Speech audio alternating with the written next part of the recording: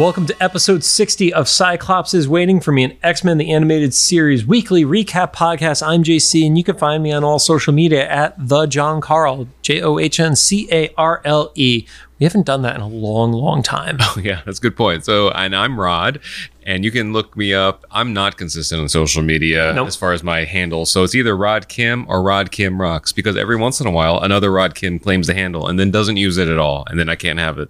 But I'm a musician, songwriter, so if you see something related to music and it's Rod Kim, that's probably me. You know, that would be the one great use for an NFT is when you create a screen name for the first time, it basically guarantees you that screen name across every new platform as it develops. That would be amazing. Yeah.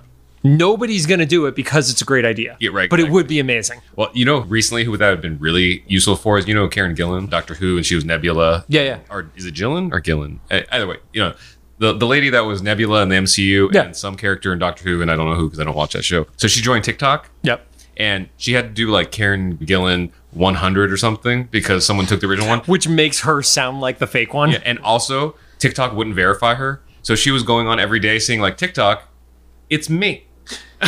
And she's like, it says Karen Gillan 100 because someone else took it. It's me. And I forget how long it took, but it took several days, maybe weeks. And then one day, like, she finally got the check mark. He's like, yay, it's me. And then eventually she got the original screen handle back because whoever got the username didn't use it. So they were able to work that out.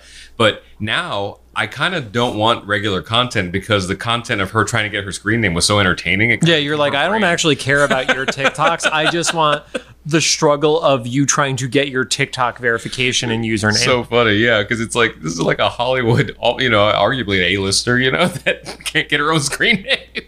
Yeah. That's great. Don't ever call Nebula arguably A-lister. She will kill you. Yeah.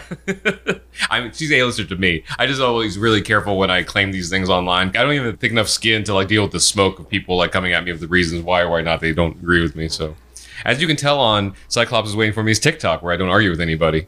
It's true. You literally just repost and then check in every now and then. Yeah. I'm like, hey, that's crazy, guys. Okay, good job. Cyclops is Waiting for Me is our weekly podcast series where we're going back and watching every single episode of the original 1992 X-Men the Animated Series in their original intended script order, building up the release of X-Men 97 coming to Disney Plus later this year. We're counting our days now, or months. We can't count until we know what the actual start date is. Exactly. What are you counting? Did you just start on January 1st and you go 1? Yeah, I also don't count very well. I'm a musician, so I count to 4. So true. I just have to keep restarting. Right now, are we at 3 or 4, Rod?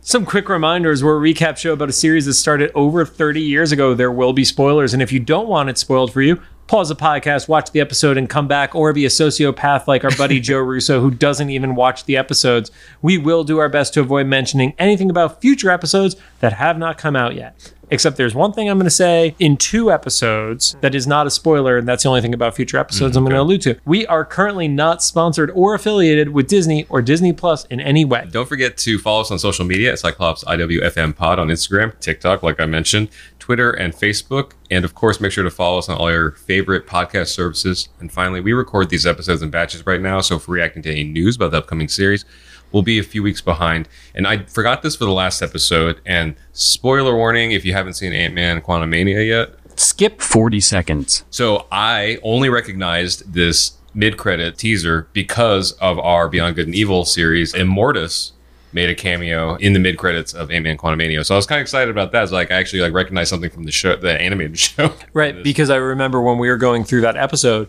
you guys were not sure it was Kang, and I was the one that revealed it to you guys. Yeah, because somebody said it as a joke, and I kind of like stone-faced you guys. And, yeah. Because even I was like, was that supposed to be Kang? I was very proud of you guys.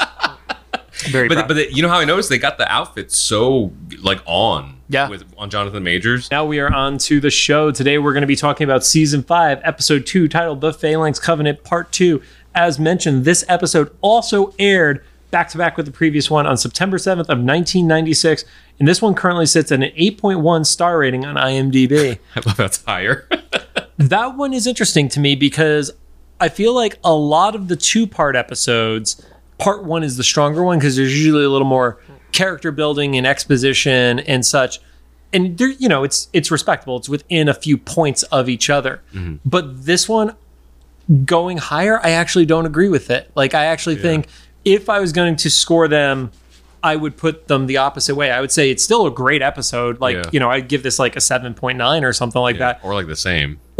Yeah. But because if anything, this is kind of winding down. Yeah. So episode kicks off, starts at the tower, which we know is the Spire, as the ship flies over it. In the ship, which is Sinister's ship, they are trying to get a response, and they're trying to radio anybody. And they don't know if it's being blocked or if everybody has already been taken over by the Phalanx, which, obviously from a worldwide perspective, they don't think that it's everywhere yet, but they also don't know how infected the world was before New York. Oh, that's true. Yeah. How long has it been here? Yeah. I like that the infection starts in New York too. Solid. I mean, the crash site was not far, so it makes sense. Also, anybody that spent time in like Times Square and stuff, like, this would be where sickness would start. Yeah. They keep experimenting. They confirm the rates of conductivity having a massive factor in it. Sinister pontificates that the reason that his lab was attacked is because it was the largest storehouse of mutant genetics on the planet. You know that he loved to be able to insert a humble brag in there. And it's also the creepiest of the humble brags, too. Like, I got a whole wall just Cyclops semen. I've been looking for an excuse to say that again, by the way. I figured you would. You're welcome, Joe. I was really trying to avoid giving you that. We're like teaming up on that. So what you just said is you and Joe Russo are teaming up on Cyclops semen. Yep. So they also established that the Phalanx is trying to learn to assimilate mutants, which makes sense why after attacking Sinister that the mansion would be the next spot, because of Cerebro, you also have the next largest collection of information about mutants, even if it's not the biological level of it. Yeah, and access to get more information. Yeah, so they know that they need a lab. They figure, what is the safest one for us to go to? Obviously, Forge's lab is compromised because they already knew that the base was compromised. Mm-hmm. So they travel to Muir Island. And they do what I said I would do if I were a beast situation. Like, we're going to go to an island in Scotland. Yes. That is some Rod Kim shit right there, because it's isolated. You jump back to the tower and you see Wolverine tied up. And I think this is where we actually get the one plot hole of the entire 2 episodes. We know the reason why they want to discover more about Wolverine is that his healing factor is what is preventing him from being assimilated. Mm-hmm. And they believe that if they could crack his healing factor, they can assimilate any mutant. We know Sabretooth has a stronger healing factor from the Weapon X Lies and Videotapes episode. That's true. And also, they could have probably just gotten some form of it from him anyway. Sabretooth was assimilated. Mm-hmm. So if they already got through Sabretooth's, why did they need to get to Wolverine? Because they needed to have a plot device. Recycle the footage from the first episode for this one, because Saban needed an extra yacht. Yeah. But again, we say all this with love, but I was like, wait a minute, we've said that he's stronger. And this is why I don't envy a Marvel editor or a DC editor, because this is, a series of 70-something episodes, and they had to keep all that canon straight. Yeah. Imagine doing that when you're the leader of the X Desk, which oversees all the X-Men comic books. I couldn't do it. And you're literally keeping continuity for 50 years of content. That is wild. Yeah. Actually more than 50. They're almost at their 60th anniversary for the X-Men. Jeez. And, it's not like the early days. Early days of Marvel, you had the X-Men book, you had the Avengers book, you had the Hulk book. Now, literally, there are like 7 X-Men or 12 X-Men books a month coming out. So just try to keep that continuity straight. It's a similar thing to that joke for like politicians need to be changed over frequently for the same reason you change diapers. Get full of shit. Thank you, Rod. Yes, I know. Just in case there's any listeners that are like me and needed this explanation. I would have paused the podcast and then looked it up. But yeah, Wolverine is tied up, and you get the formal reveal, quote unquote, that it is Cameron Hodge. He was such a minor character in that Genosha episode, and the Genosha episode was season 1, and he makes a reference that his association to the mutants in Genosha cost him an arm and a leg, and that the Phalanx fully helped him recover. Then there is the, like, before it was called ASMR moment, where as he's like moving, there's gooey squelching noises. And I don't suggest you go back and listen to them because it's fucking disgusting. And Rod, please rip that audio and make a TikTok out of it. Okay. I'll try to remember. Yeah. I think that's a minor artifact of the 90s too, though. I know slime has always kind of been a thing with kids. But we GAC? had, like GAC and Nickelodeon. I mean, they literally, they sold it to us in a capsule that would make a particular noise as you were fucking with it. Yeah. I think that was a weird image. We were that. Nope. Nope. And then there was like the variants that weren't quite slime, but still made different types of noises. Remember Floam? Floam didn't really make noise unless you ripped it. It was a crunching thing, so it was like a different. It wasn't the squishy stuff, but it was all this like tactile with like weird noises. It was more like a Velcro noise. Yeah. So that was just something. All of that shit right now is just like fucking dust or rocks. That shit did not age well when air got to it. I think it was Pixel Dan. It was one of the toy channels that I watch, and they opened up TMNT Ooze. Yeah. Don't recommend doing that. I mean, I haven't done it myself, but it was like it's split between like the water and the side. Okay, great. That's like 25 years old at this point. But yeah, Hodge continues saying, Wolverine's healing factor is making him extra resistant. So they're going to instead go after his super conductive skeleton and use that to examine him from the inside out, which has really fucked up connotation on that. Not only is it like absorbing you, it's experimenting on you and learning. Like, it's not just you need the Hodge head to be able to perceive stuff. It's like, oh no, there's like stuff that's just going to be a part of his skeleton, and they can literally just learn from the tentacles being in there. We should have had Russo on for this episode. No, we shouldn't have. Because this has been the point where he started reading from the Get Out screenplay. No. He that's where he would have gone on to OnlyFans. Okay. But yeah, there's a similar like body snatchers kind of. I mean, they're already assimilating humans and stuff. But this is the reference I made in the last episode about Colossus. It's like, oh, what would be worse? Having your outward part be assimilated first and then be trapped inside, or to have your inside assimilated and your It's awful. No matter what, it's awful. We see they're on Muir Island. They're doing some experiments, and Beast gets really, really quickly frustrated at one of the experiments that's going. And at first, my reaction was, wow, he's really frustrated really quick. But also, I then thought about it. It's like, oh, it's because they don't have time to fuck around. This isn't like, somebody who's fighting a slow spreading disease. This is like everything is fucked in 4 days. Yeah. And he probably hasn't slept in like 2 days or something, right? I mean, we don't even know if this is like, maybe they flew to it may be the next day, but I mean, they're on a supersonic jet. So like maybe it's been 36 hours straight that he's been dealing with this shit. Yeah. And the time just keeps ticking down. Mm-hmm. So not in her superhero duds, we see Amelia, who until he said it, I was like, wait, why do I recognize that character? That character is way too drawn with too much detail to be just a background character. Yeah. And then of course, there's the quick mention of who she is. And it's almost one of those moments that I wish Professor X was there. Right. Because she throws subtle shade where it's like, oh yeah, going back to what I was doing this for in the first place. I also love that it's a lab. So far, maybe they'll become more. It's run by like 2 of his exes. Yeah, there are 2 of his exes in the same lab together. Yeah. Banshee's hitting both of them. Right. So pop outside and a infected seagull arrives and this like taps on the ship, and then the entire ship starts to glow. My heart wants that seagull to have come from New York so that this like disgusting rat bird has infested something in Scotland. America ruins everything. I feel like if it was from New York, it should have been a pigeon. That's true. Also, those are the true rat birds. Also, had flown over the Atlantic Ocean. Yeah, but it's a phalanx bird, so it's able to do that. Oh, I forgot. Yeah, phalanx birds. Yeah, those are the rules. Back inside, Banshee asks, is this a computer virus or is it like cold?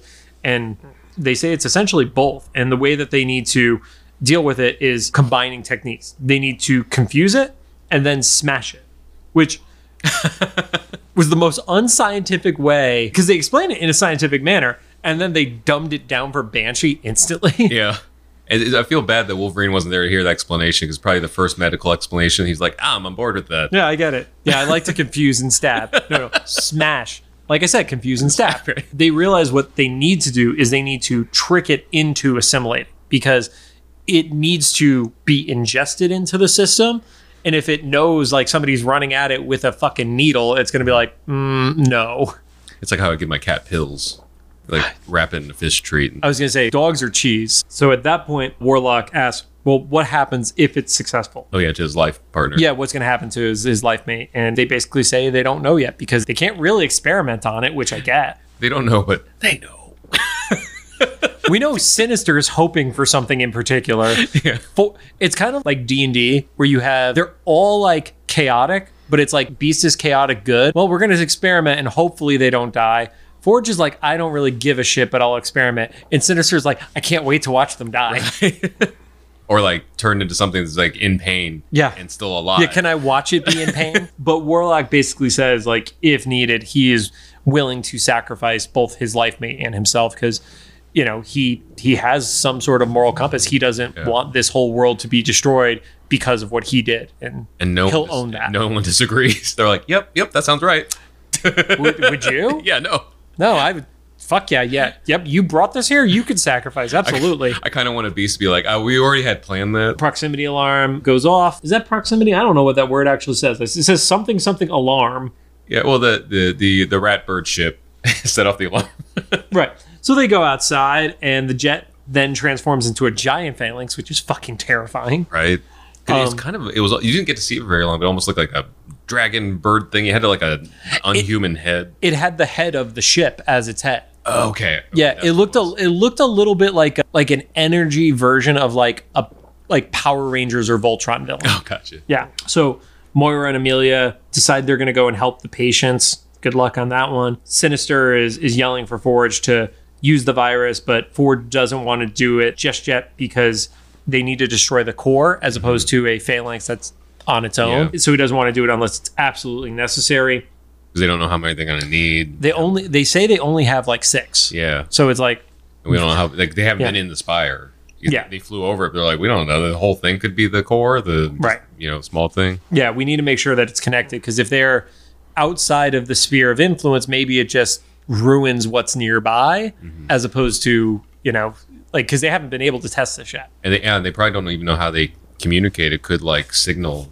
Right. We were talking before recording about watching Last of Us, and in the TV show, they kind of, it's not really a spoiler, I guess mild spoiler if you don't want to listen. They established that the fungus is all like connected through like a hive mind kind of thing, through roots or whatever. I would say that is not a spoiler. Yeah, okay. You successfully did not spoil. Okay, cool. But so like that's established in like the middle of the first episode, so you're safe. So in this way, like I guess even Forge is kind of like, let's not give them a heads up that this is even like in our artillery. Right. So they run because Moira has a jet of her own because she's rich as fuck. Right. Joe must be giving her amazing hush money. So Banshee, tries to intercept, gets in the way, basically does nothing. He says he's going to like buy him time. Yeah, he buys them 0.5 seconds. Yeah. He gets absorbed. Moira has kind of like the horror movie moment where, in almost any zombie movie, this has happened at least once, where somebody sees somebody that they love get like bitten or snagged, and they react to it. And instead of getting away, they end up also getting grabbed on it. Yeah. Like there's a very particular scene from The Walking Dead where that happened, both in the comic and on the show, where you saw their kid get bit.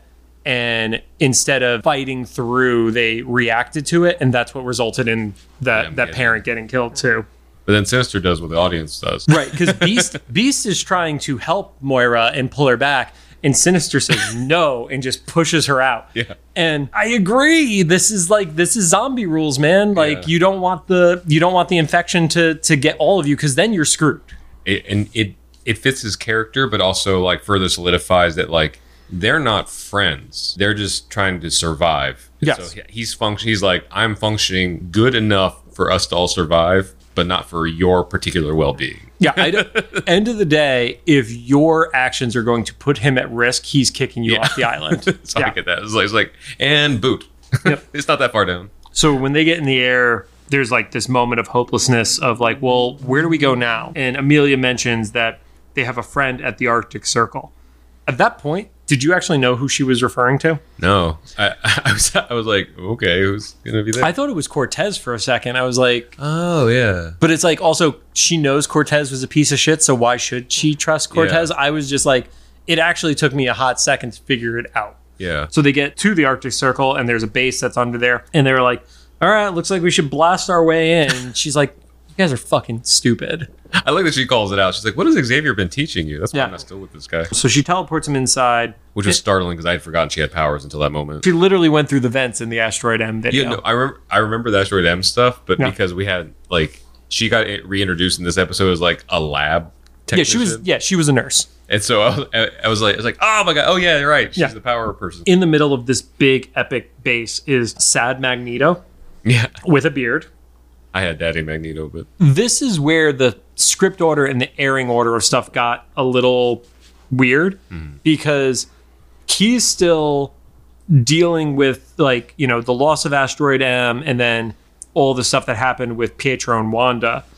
This coming right after the Beyond Good and Evil is a little bit of a weird fit. And I'm sure that all literally ties into when stuff actually aired and adjustments that were made because of it and things of that nature. But in universe, it could be chalked up to, like you said, it could have been a year or something between the events of Beyond Good and Evil. Or, I mean, even a few months or something like that. But he was in, like, a depression state, which I feel like he would not have been after the events of Beyond Good and Evil. I could see it before the events of Beyond Good and Evil, but obviously we know intended script order versus when stuff got produced and changes that need to be made had an effect on it. But he's in an awful mood aside from being depressed. Calls Sinister a vile creature.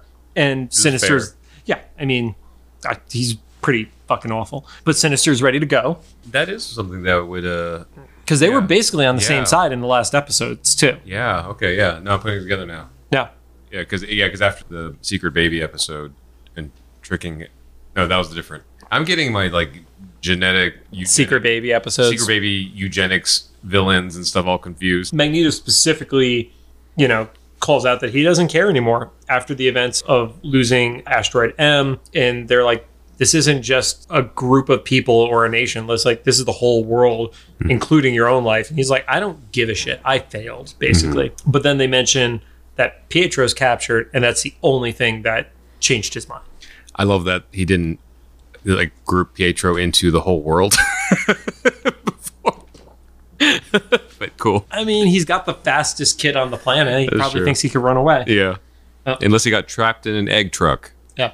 And then he uses his powers to grab his armor and put it on top of him. I had never put together those were separate pieces. I thought it was one big armor plate. Yeah. Or chest plate.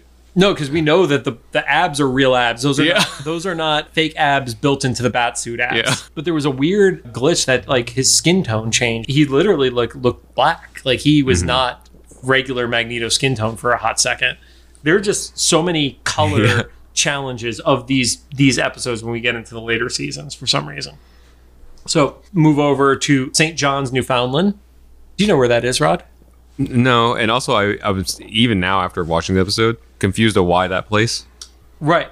I was very confused as to what it was used for. So St. John's. I'm assuming near Europe, right? I guess they're near the circle. That's right. Yeah. So they're, because I always get like. Well, Arctic is north. North. Yes. So they went from Scotland to the North Pole, basically. And then it is Canada. Oh, it's in Canada. Yeah. Newfoundland is Canada. Oh, okay. Yeah. So hey, they're just like, fuck Canada, we can just do it. Or I don't know what's going on in the everything happens in America and Canada. And that's Scotland. Where it is on a map. Okay. Yeah. So it's like one of the islands. Yeah, it's one of the furthest out towards like Greenland and Iceland and stuff. But you see a bunch of possessed people there. And I think that was just to showcase like how far this thing is spread, because that's kind of a remote-ish area too. Yeah. With no the like Seagulls got geopolitical value for mutants and governments and stuff like that. So yeah, the Seagulls got there too. They had to stop somewhere before going over to like we need to learn how to harvest crop. I don't know what they do there. I don't know what the thing. Fish. There you go. We need to learn how to fish. So they can then absorb the fish. Yeah. Oh, that's scary. How is that scary? Well, I mean, the everything else is scary, but just the like I don't know, for some, because I fish are like kind of slimy and I don't like that. You imagine like fish and shrimp and stuff all being possessed by this hive. That's wild. So, yes. And then also whatever creatures live that we don't know exist yet. They're not absorbing them and staying in the form. They're only really doing that with the humans. Mm-hmm. Everything else is just like merged into shit. Yeah. Or could you imagine like all the sea creatures merging into one large underwater creature? I have a book that you should read. Okay. So there are a bunch of possessed people walking around. You see this one person walking through, and you realize that Warlock has basically put a skin over Magneto, which is really cool because it's basically like he creates interference that the other Phalanx creatures can't tell because they're probably not looking for him on Newfoundland. So they're just like, oh, cool. It's one of ours, you know? Yeah. There was something kind of, I guess it's in a lot of sci-fi things where like you carry a piece of something that, you know, image trend that like verifies you when you go in somewhere. Yeah. And so, yeah. It's called an iPhone. Okay. an iPhone with an RFID. Yeah. No. But also like kind of, it was clever, but also in real life, for me is like, oh, that's so wild to think that like another living being is like cloaking you in skin, like literally your skin. I mean, that's a creepier version of it. Yeah. I mean, there've definitely been aliens absorbing into stuff that aren't techno-organic that are just like, hey, you're covered in slime and you're being registered as the slime creature. Yeah. It's awful. This is all like body horror disguised as a Saturday morning cartoon. They find one of like what effectively looks like a mini version of the Spire. So I'm assuming it's like a cell phone scenario where you have the big central towers and then a bunch of offshoot towers to maintain control before it absorbs into everything. They grab a piece of it. They get discovered. Magneto wraps them up in his floaty ball. Yeah. And they try to get in there, but they can't break it because he's one of the strongest mutants on the fucking planet. And I'm assuming there's probably some in-universe explanation of the magnetism and then the conductivity thing. They're literally beings that react to metal, and he's the guy who controls metal and magnets. So there's something there. Yeah, of all the things, it definitely makes sense. Yeah, I love how their one mistake was they were like way too slow. Yeah, because if he just like boop, okay, leave, no one would. But they sung there like, I'm going to look at this in broad daylight. I think they probably wanted to make sure it didn't immediately go apeshit and like. Yeah. Like if they were halfway to the ship and it infected them in the air or something like that. Yeah. It could go poorly. But it was also more so that like Warlock had like decloaked him to talk to him and stuff. Yes. Like yes. Warlock again, not great with social issues. So they get up into the ship and they have the ball of the sample that's kind of freaking out a little bit inside his little like magnetic bubble, and it calms down before they're about to administer the virus to it, and then it turns into Cameron Hodges' head. Where he says like a close enough facsimile or something. Yeah, so it's not actually him. It's the fact that the Phalanx has chosen to take that persona, because he's basically the ambassador for Genosha. Now he's the ambassador for the Phalanx to Earth. And he was like, the informant. Yeah. For the mutants, or of the mutants. Yep. Yeah, I mean, he says that he was the one who abducted the life mate, and then he gets a little bit of his own flashback that after Genosha, he specifically joined a UFO task force for the government, which I'm assuming just operates out of the same location as Forge's X-Factor base. Yeah, it was right next door to Forge. And he was the one that let them know that they should worry about absorbing mutants. And then this is where shit got dark. Because he literally says that this is the final solution to the scourge of genetic mutations. There is no way that was an accidental phrasing. Yeah. And I hear he said that life will be cleansed. Yep. And even Sinister's like, oh, that's enough. Yeah. It would be the absorption of all organic life because it's imprecise and it leads to mutations. And there would be no more random errors which would cleanse it, basically. Yeah. So Cameron Hodge in the comics. Let's divert from the show for a quick second. Cameron Hodge in the comics was originally a roommate of Warren Worthington III. Oh, interesting. Okay. So Warren was unaware that at one point he was in a group, and this is not us implanting anything. This is literally what it was in the comics. The group was called The Right. Oh, okay. So there were a few things that happened with Hodge where he would be a part of multiple instances with mutants and stuff like that as a part of the Right. Basically cuts a deal which makes him immortal at one point. Okay. Archangel cuts his head off.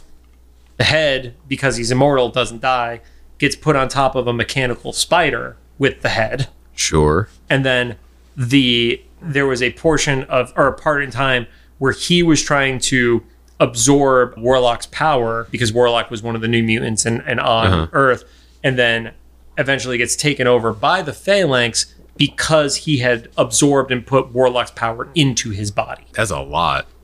It happened over the course of years, to be clear. How far back was this? Definitely 80s because of the Mutant Massacre as being one of the key components of this time, but possibly 70s. I didn't look up exact dates. That's interesting because... But literally the Right was a group of anti-mutant. They were essentially like another Friends of Humanity style of groups. Yeah, just different flavor, the same objective.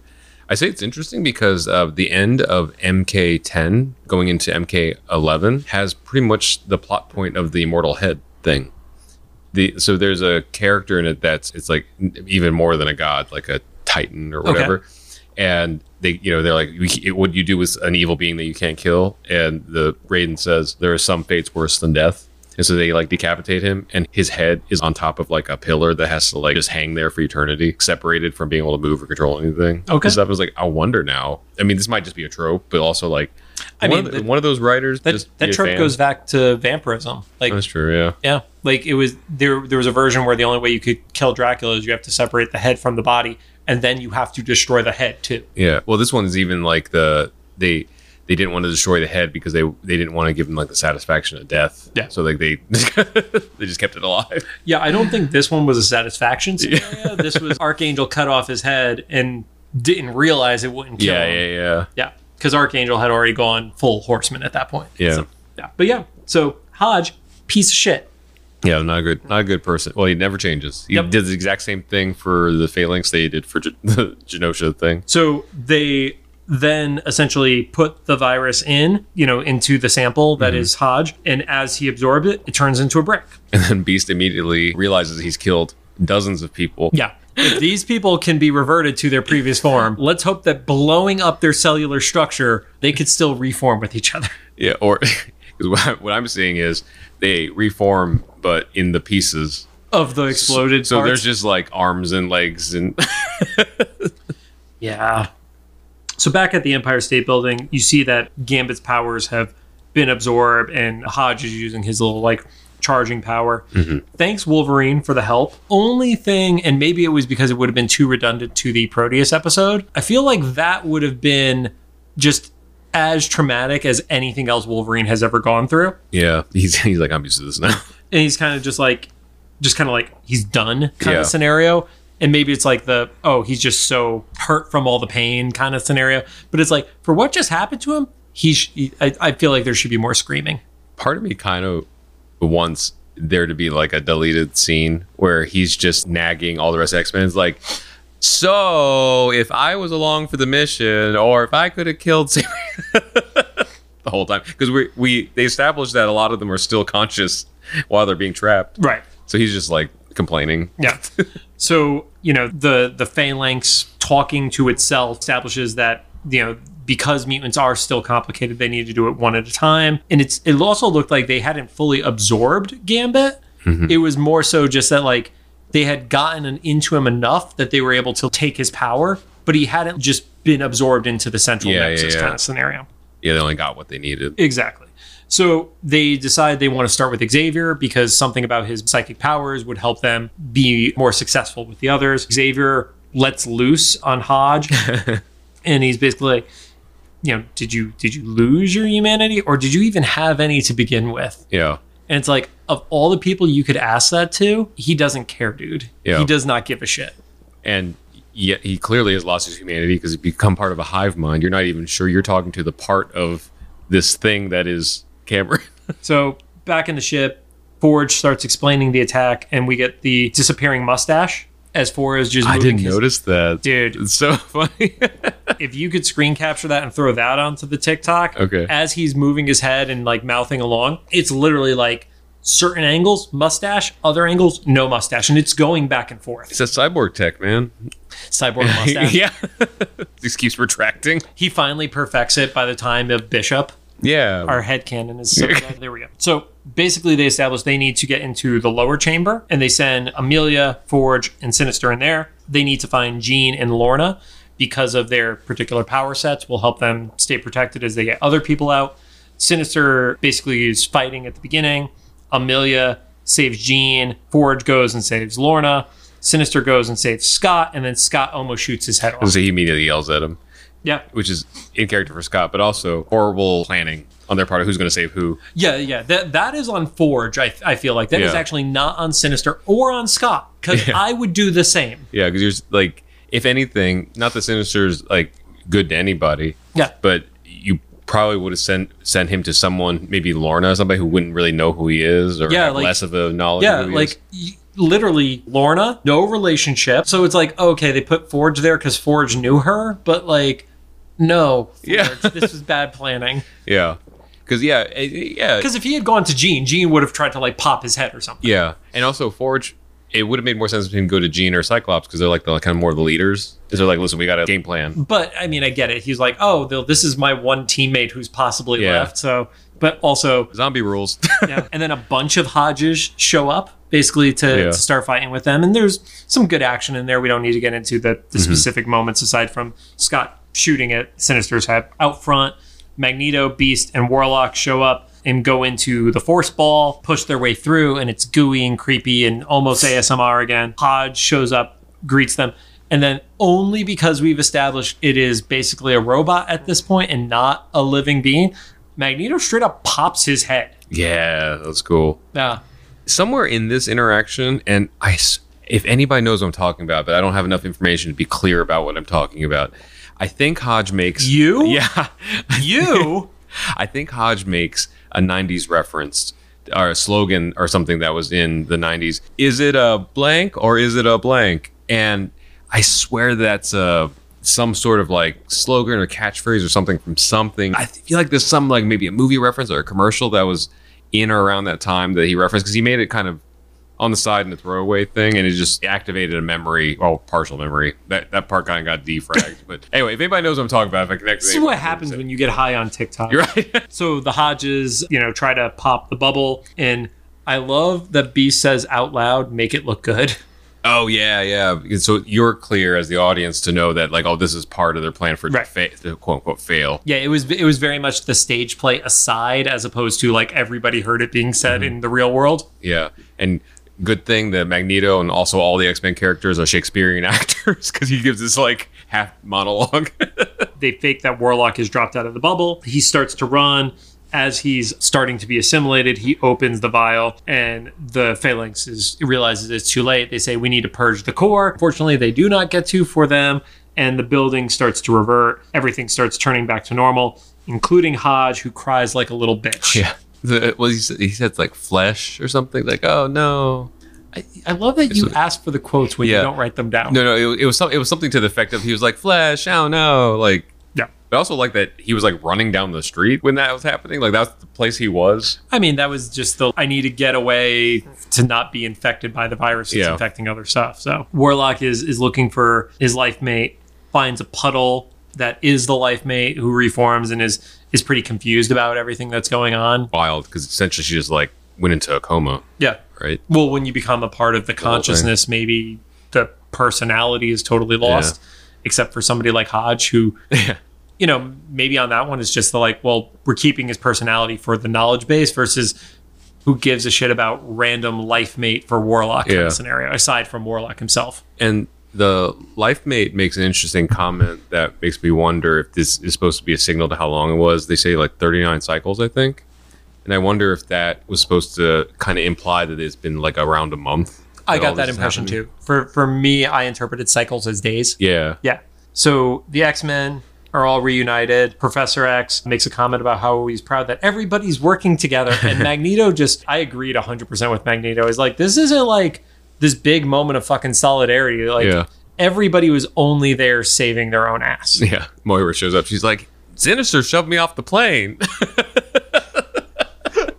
She literally just calls on their smartwatch to say that. Like, Charles, don't trust it. Then you get the pseudo cartoon moment of Cyclops wondering where Sinister is, and in the background he's seen running off, scurrying. Instead of doing anything else like fly or going something. He can't fly. Yeah, but just it's something. There's something else other than just like running like the cartoon character, like you said. Yeah, it was a scurry. But Jean tells him to let it go. I would have disagreed with.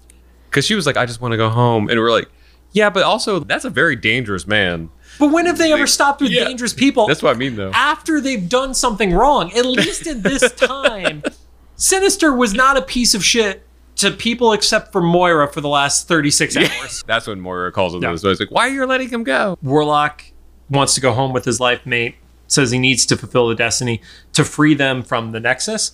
So that gives me a little bit of an impression of there are these beings with this power, but they also aren't necessarily always this, like they were absorbed into something that they didn't have control to. So yeah, maybe it's one of the things where the absorption was a part of it, but it was made stronger by absorbing his race of people or something along those lines. And also that like maybe they had been indoctrinated since they were, very young or whatever, that assimilating, absorbing is just like the natural thing you do. Yeah. But you find out that it's not necessary. It's just something they can do. Right. Well, he's obviously like to some degree he's a mutant because he is not just he's not just following what is expected of his species. Yeah. So, and then it ends with Quicksilver popping up and he and Magneto hug, which is way better for Magneto than how stuff ended in the last episode they were on together. Yeah. I was like, he was here. No, I forgot. So, final things that we learned about this. Talked about Hodge and the just utter piece of shit he was in the comics being even toned down for this, despite getting some pretty harsh language choices for how he's describing stuff with Final Solution, things of that nature. This was actually the return of Magneto's voice actor. So, remember how we talked about the previous episode that was a different one? He was also a different voice actor in the Quicksilver and Wanda episode. Oh, okay. But David Hemblum returned for his role for this part of the season. Well, the stand-in did a really good job because I didn't even notice. Yeah. Marvel's Bob Harris was actually marked as one of the story consultants for this, even though the concept came from work from Scott Lobdell. So Scott we talked about Scott in the past. Remember? Okay.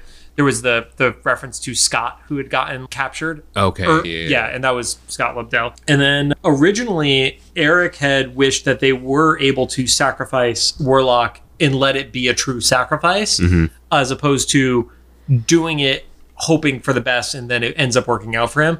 But because they were the Saturday morning cartoon, they were not able to. Yeah, because otherwise it's a little bit of a stretch to think that all of the Phalanx got destroyed except for these.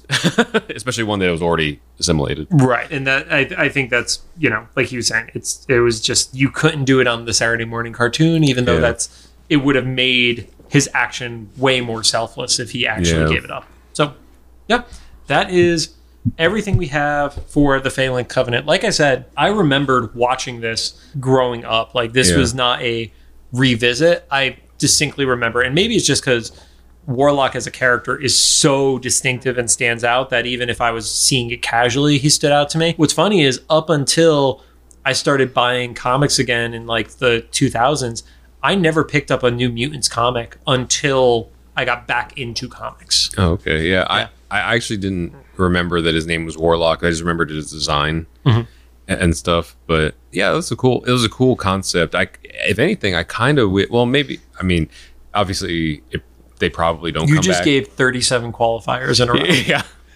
Welcome to my personality. Just because this is the last season and things get weird after this batch of episodes, that they're probably not coming back. But I would love to see them being more kind of like the Shi'ar or something, where like more of a reoccurring visiting entity and stuff. Because the idea of the Phalanx is kind of an interesting thing about like a being that essentially travels through like metal and electricity and stuff. It's a really cool concept that they got a great little story arc here in 2 episodes, but I feel like there's more things that kind of imply that could have happened that would really need to explore. Maybe that's what they're going to do in 97. Who knows? As of right now, what has been revealed publicly, there is not artwork that contains Warlock yet. Okay. So that doesn't mean it's a no, but it just means for the original batch that was released at Comic-Con, there is not a design for Warlock being shown. Yeah. Although I would say do not look at that if you don't want to be spoiled about certain characters in the remainder of this original run of the series. But yeah, because this is, if for whatever reason, if you got this far into the podcast and the show and you don't know, like 97 is a direct continuation, or allegedly a direct continuation. It is a direct continuation. Yep. Yeah, this is what they're claiming. We won't know until we see it happen. Thank you guys for joining us. If you have any thoughts, make sure to drop them into the comments for either the YouTube upload or the official Instagram post of this episode. If you like what we heard, or What we heard. I will stab you. If you like what you heard, we'd appreciate a rating on the podcast app of your choosing. You can find us on Apple Podcasts, iHeart Podcasts, Anchor, Spotify, Google Podcasts, and CastBox. I'm for vodka.